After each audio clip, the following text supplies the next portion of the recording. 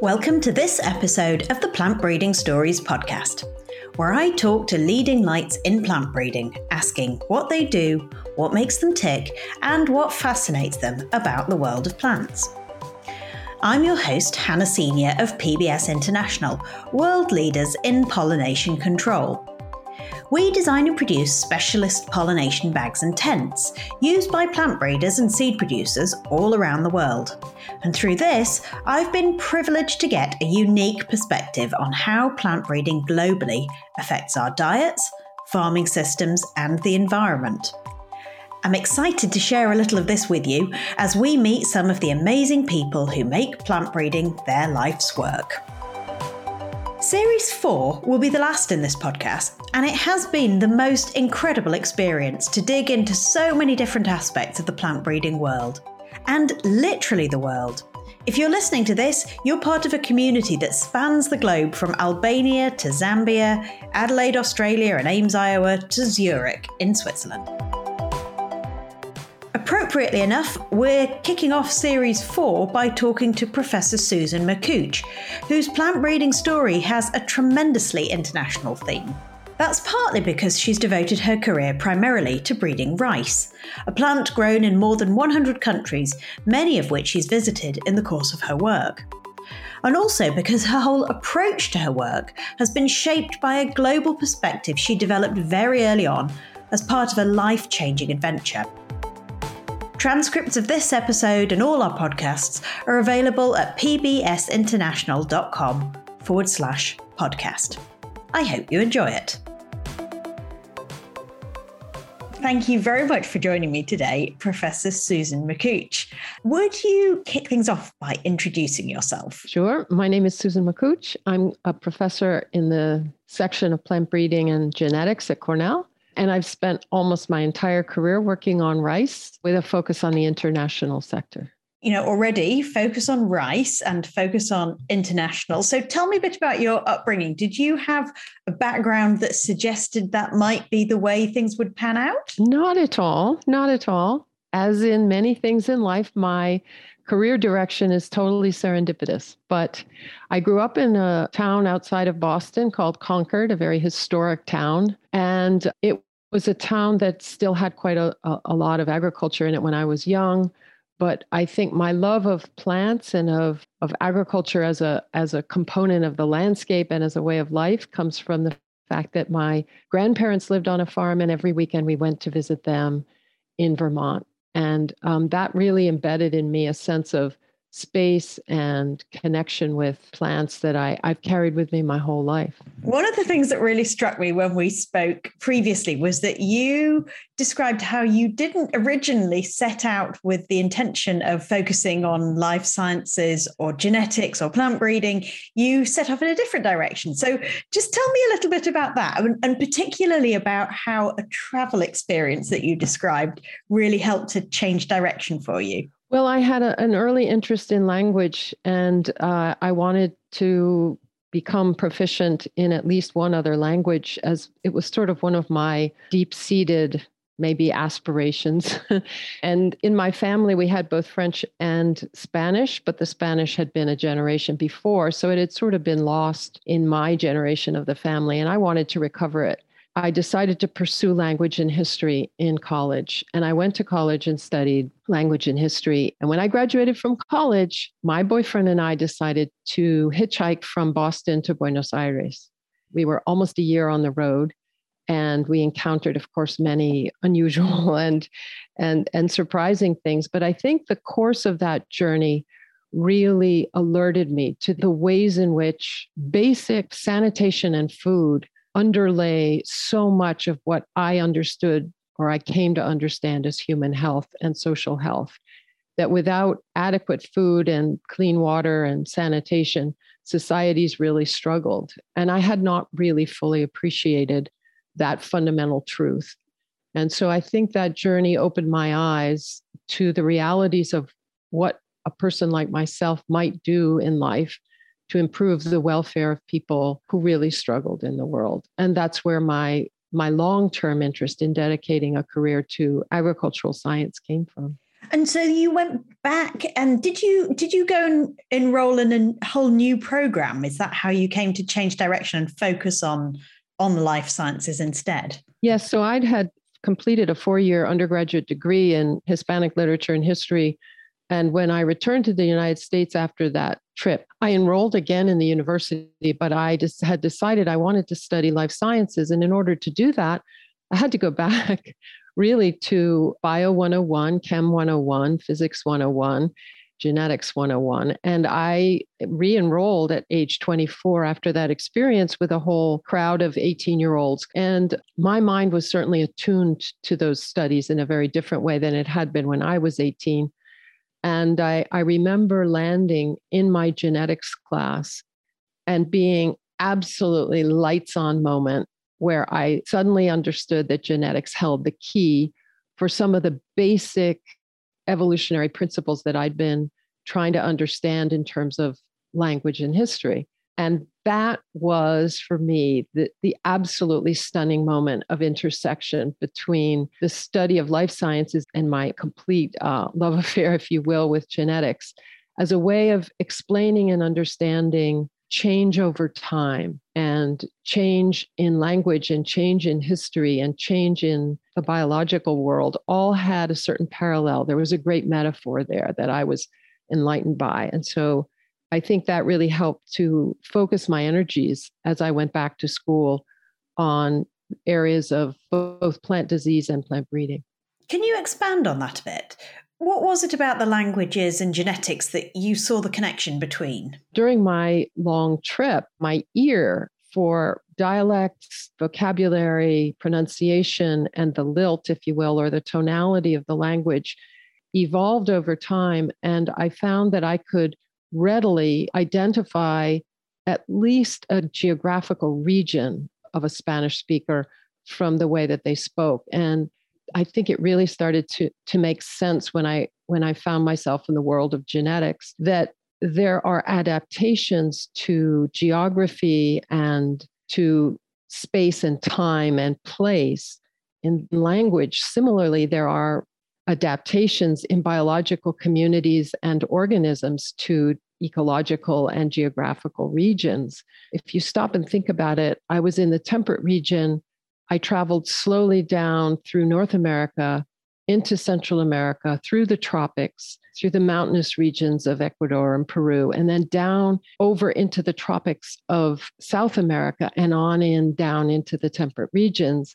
And as I got back to the temperate regions, although the language was very different, the biology began to feel very familiar again. And this really tuned me to understanding something that Darwin himself had observed and written about in Origin of the Species. And I could see those parallels without actually knowing anything about genetics. But when I landed in that genetics class, as I say, a light went on, and I could see that the way that words change and pronunciation changes is very parallel to the way mutations happen in DNA, causing changes in phenotypes, many of which are gradual changes. They're not black and white changes. They're quantitative changes. And it was some years later that I came to understand that Darwin's use of the tree as a metaphor for how evolution works, that things come from other things and they grow out in new variations, forming new branches and new continual variation at the tips of those branches.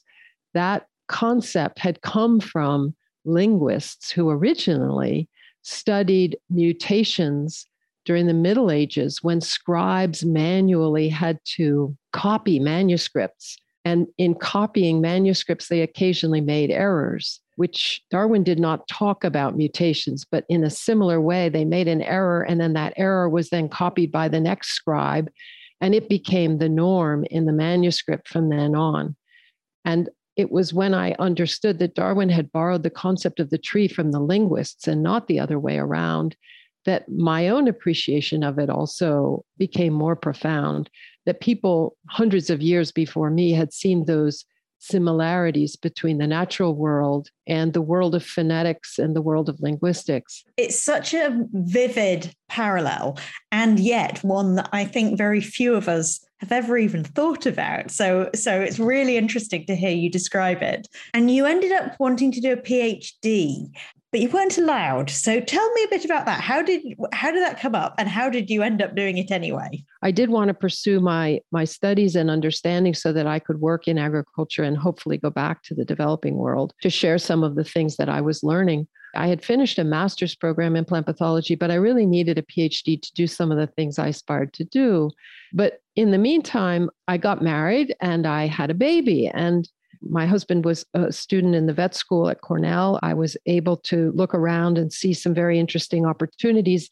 And the one in plant breeding really caught my eye. And so I applied to be a PhD student in plant breeding and genetics. I guess I didn't realize how unusual it was to apply when one already had started a family. But that was my situation, and I applied, and I thought my application was strong. But I waited and waited and did not hear back. And finally, I got word back from the committee that I was not really a suitable candidate. And it was never really obvious why I wasn't, but that was the outcome. And I went to talk to a person in the plant breeding department who I'd gotten to know a bit. And he mentioned to me that perhaps I might be accepted as a provisional student because I had to prove myself. And the problem was that I had a 3-month-old baby at home. And this was considered in 1985 to be a reason not to accept somebody into a PhD program. I was finally accepted as a provisional student.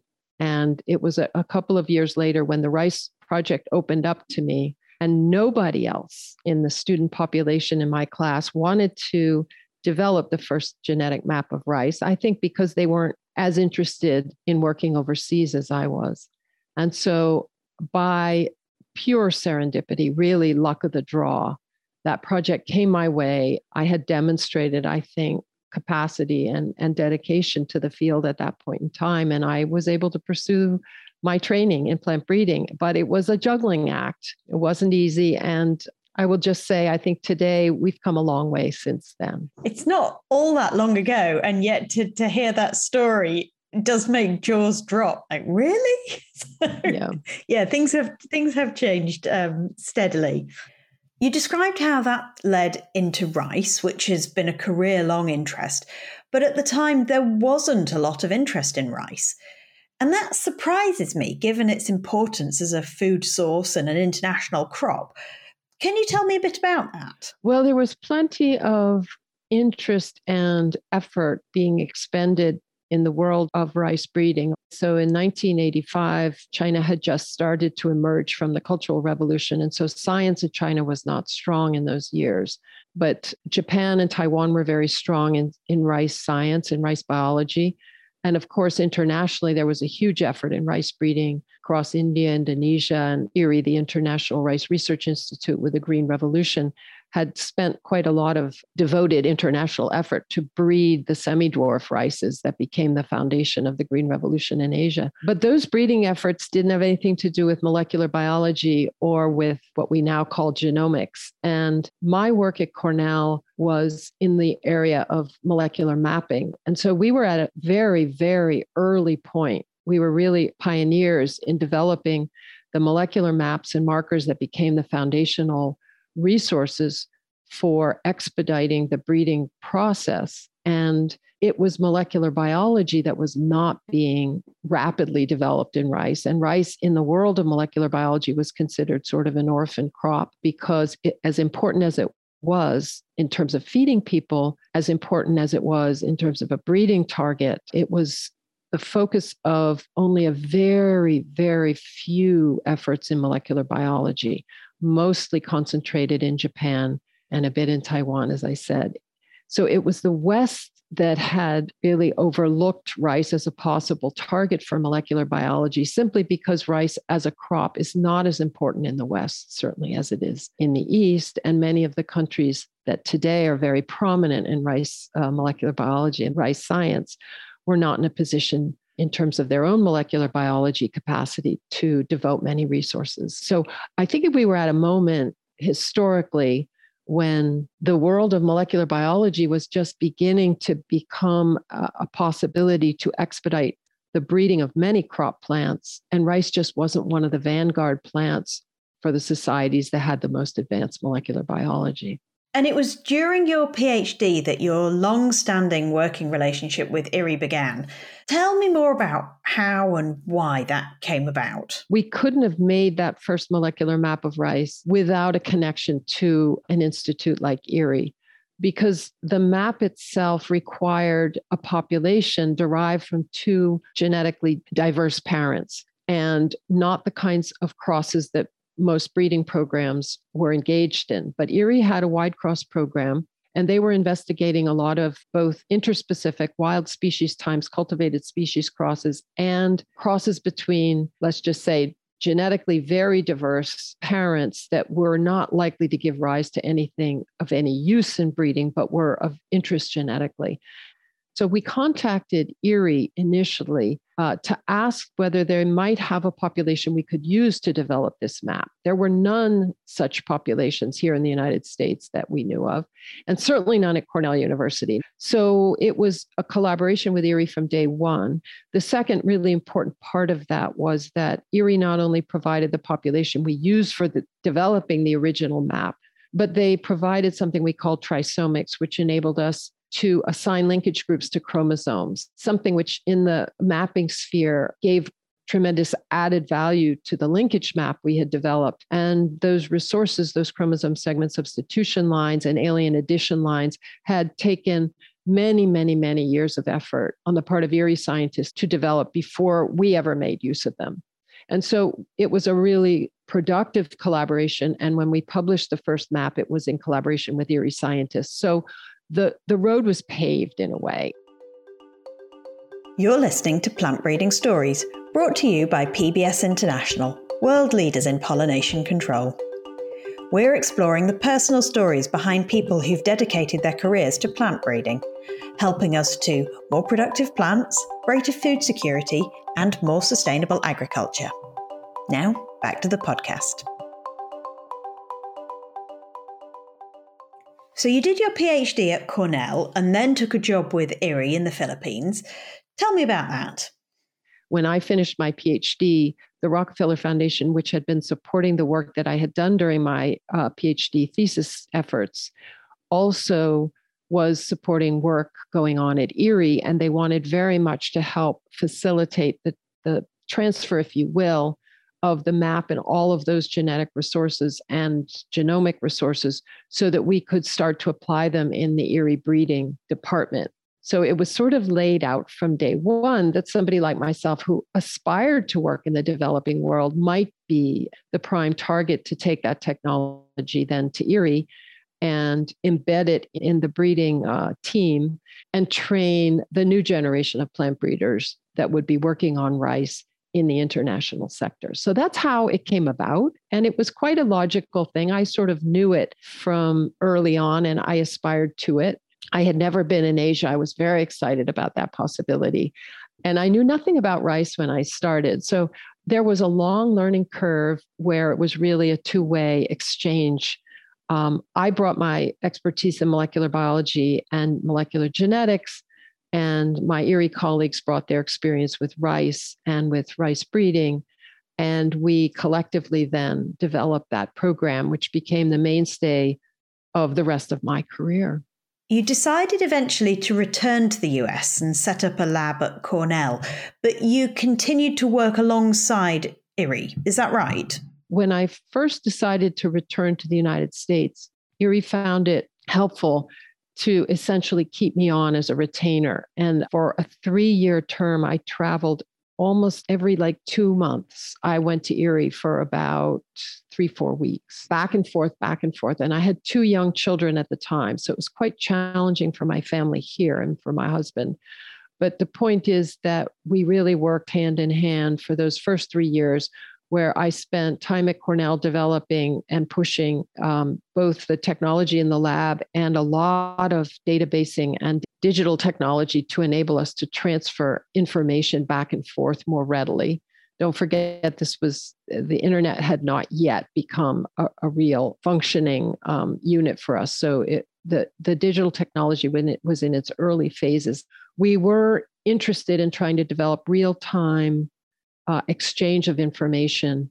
Let's just say the technology development to take place in a laboratory like mine at Cornell, and then moving that technology very quickly and some of the discoveries we were making over to the applied form of utilization of that technology at Erie.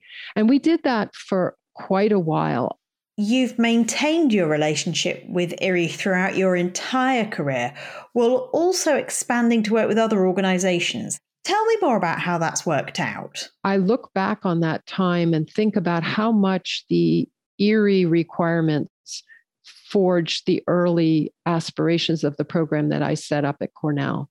So the Cornell program served in some ways the Erie program. It was designed to do that.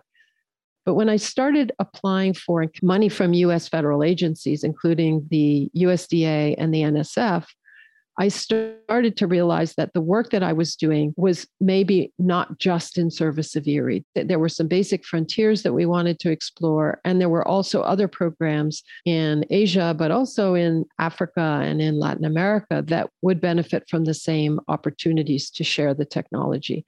And so my program began to expand, but it was always defined by the goals, and the primary objectives were defined by searching for markers linked to traits or the genetic drivers of those traits to help the breeders make more rapid gains in terms of disease resistance, abiotic stress tolerance, grain quality, and other things that were critical to the breeding programs at that in everywhere in the world. You've always maintained a really strong ethos about the use of information that comes out of your lab. Can you expand on that?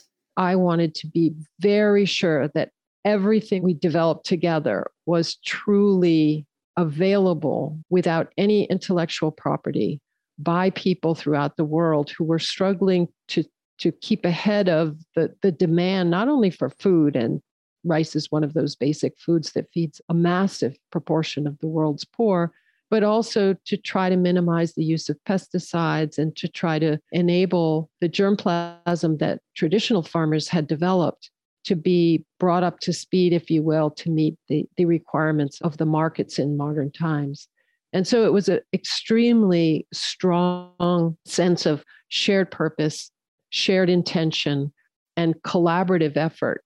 And as long as people were willing and able to share germplasm with me, I felt it was my duty, but also it was my strong conviction that we needed to be able to share the resources we developed in technology with them on equal terms. And so I committed my own program to developing everything as open source and to ensure that it could go back with those students for application in their own programs. And that was, in fact, the modus operandus of my lab. And I think it created very strong partnerships and a strong sense of trust. And that was quite an unusual approach at that point in time. Why was that?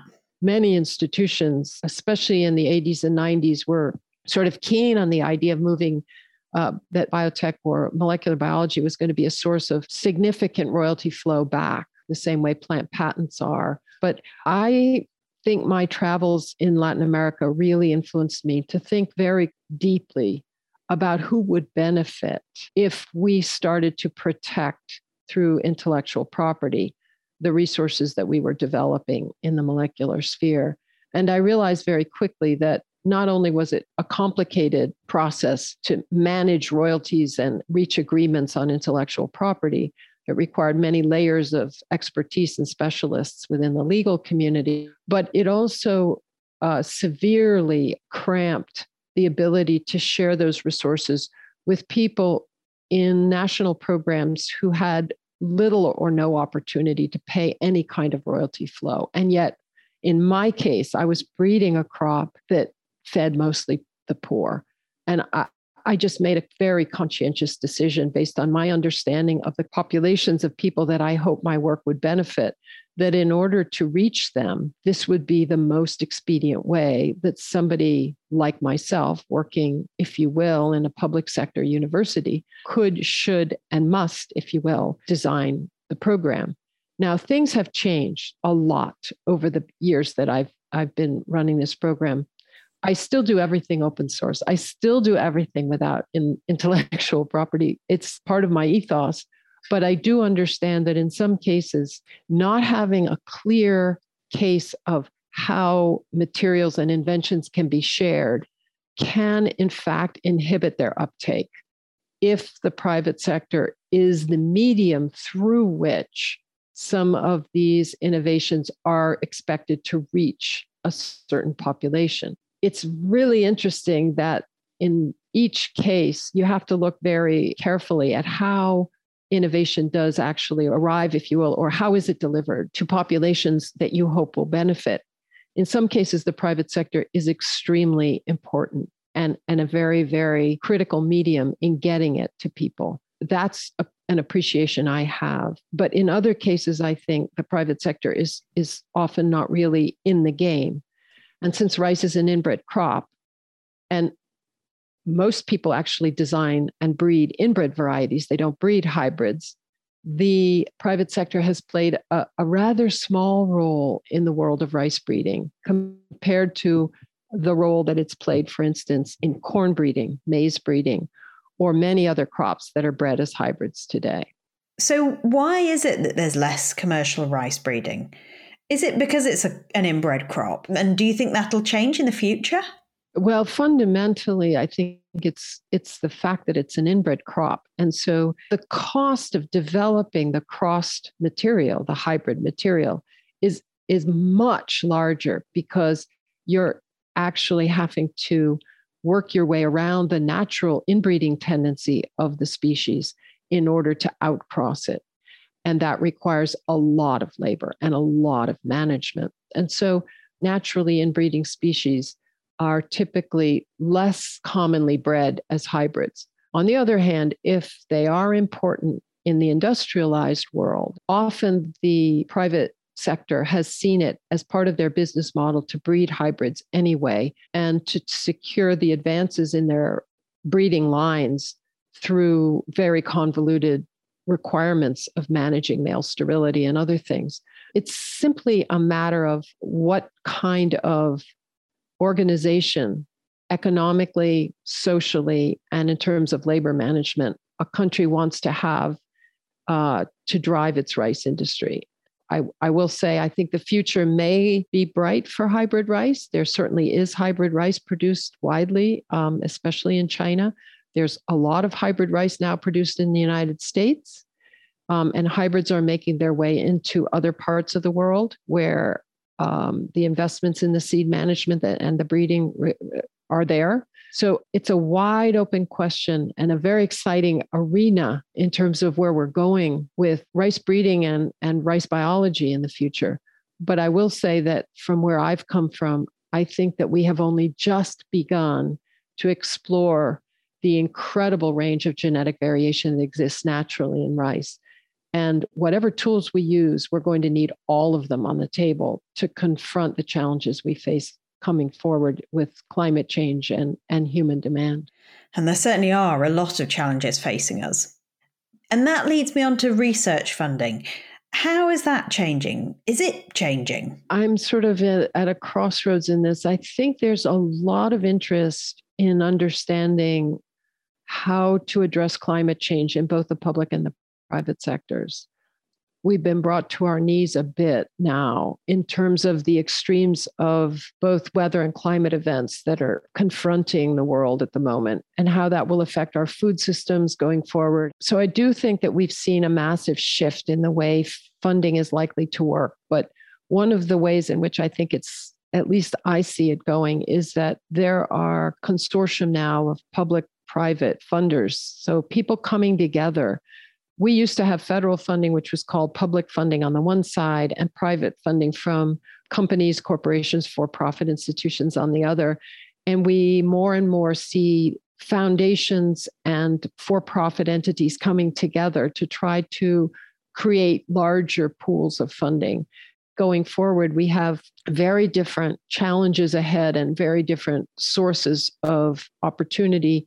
And what we really need to do is think very carefully about how we mobilize in a way that's respectful of the natural world, how we mobilize both technologies and understanding to keep us from going way off track and simply destroying things and undoing environments that we really need to survive. So I do think that there's been a certain awareness about the need for thinking in all dimensions. And it's not so much about the public good and the private good, but rather now coming around to think about how we're going to keep our world as a living world that's safe for both humans and other organisms that are needed. Can you tell me about some of the challenges you faced in your career and how you've overcome them? The arena, I think, that's been very challenging for many, many scientists over the last, say, 25 or 30 years is the public's understanding or lack thereof of what is plant breeding as a science, what is the history, how is it practiced, and what is the relationship between plant improvement and genetic engineering and sustainable agriculture or regenerative agriculture. There were lines drawn early on that made it very difficult to contemplate what nature does in terms of mutation and selection, what humans do in terms of selection and sometimes driving genetic change, and how quantitative genetics interacts with environment in complex ways to allow organisms to develop new traits and to survive in populations. That fundamental understanding is a very challenging one. Maybe some of the issues that we've faced as plant breeders is that we've not had a clear road ahead to try to understand what we really could and should do, not just what we might be able to do, but what the public would like us to do, and also what will be needed in order to continue to enable a supply of healthy and safe food to be delivered to the population at large. On the other hand, I think we've seen some spectacular outcomes when people were able to really look deeply into the natural world and find new opportunities for populations to expand and grow. Again, it's a system, it's a complex system, and I think the plant breeder is a player in that system, often trying to meet the requirements and the demands of the public, but also anticipating the requirements of the biological system that underwrites our very capacity to continue to produce food. And this sort of sense of how plant breeding isn't an endeavor in its own, doesn't sit in glorious isolation. It's part of a much more complex system, biological system, economic system. It is part of what makes plant breeding so interesting, isn't it? Yeah. Are there any influences you're particularly grateful for? Well, I should just say that if there are any maybe middle schoolers listening to this conversation, I would like to share with them that my earliest recollection of an interest in the direction that would ultimately become this career of mine occurred when I was 13 years old in a social studies class in middle school. Two people had to take a story from the newspaper and bring it in and share it with the class and explain why they were interested in it. And the week that I had to select that, I remember that all over the front pages of the Boston Herald were pictures of starving children in Biafra in Nigeria. And it was a horrible awakening for me to have to read through those articles and try to understand what the source of this terrible strife was. Turned out it was two things. It was civil strife and it was drought. We've seen the same thing again and again over history. But anyway, I took my article and brought it in and gave my presentation to the class. And at the end of class, I still remember my Mr. Godfrey said to me, "Tell me, why is it that those children are starving in Biafra and you can go to the supermarket and get everything you need?" And I was struck. I couldn't answer the question. Still remember it. That's why I'm doing what I do today, truly. There's a big hand of luck, isn't there, in where we end up in life and what we can do with our lives. And when you realize that, it makes one want to use the advantages that one's given to make a difference. And that's a really clear example of that. So thank you for sharing it. It's very clear to me from this conversation that you have contributed hugely to making food more available in the world, but also in helping other scientists think about how to change things, and enabling people to make a difference through their work. And, both of those are legacies that are remarkable, each in their own right, but collectively even more so. So thank you very much for sharing your experience, your career, your insights with me today. It has been the most interesting conversation, and I'm very grateful to you. Thank you so much. It was wonderful. And I hope that we meet again and our paths cross. You're doing a wonderful thing here. You've been listening to Plant Breeding Stories by PBS International, and I'm your host, Hannah Senior. Plant breeding is a pretty specialist podcast topic, which can make it difficult for people who share our interest in this kind of thing to find it. So if you've enjoyed the podcast, recommend it to your friends and colleagues, and please help others in the plant science community to find it by rating this episode and subscribing to the series. I'd love to hear from you if you want to suggest people you'd like me to interview. You can contact me on Twitter @PBSInt or on Instagram @PBS_int. Until next time, stay well.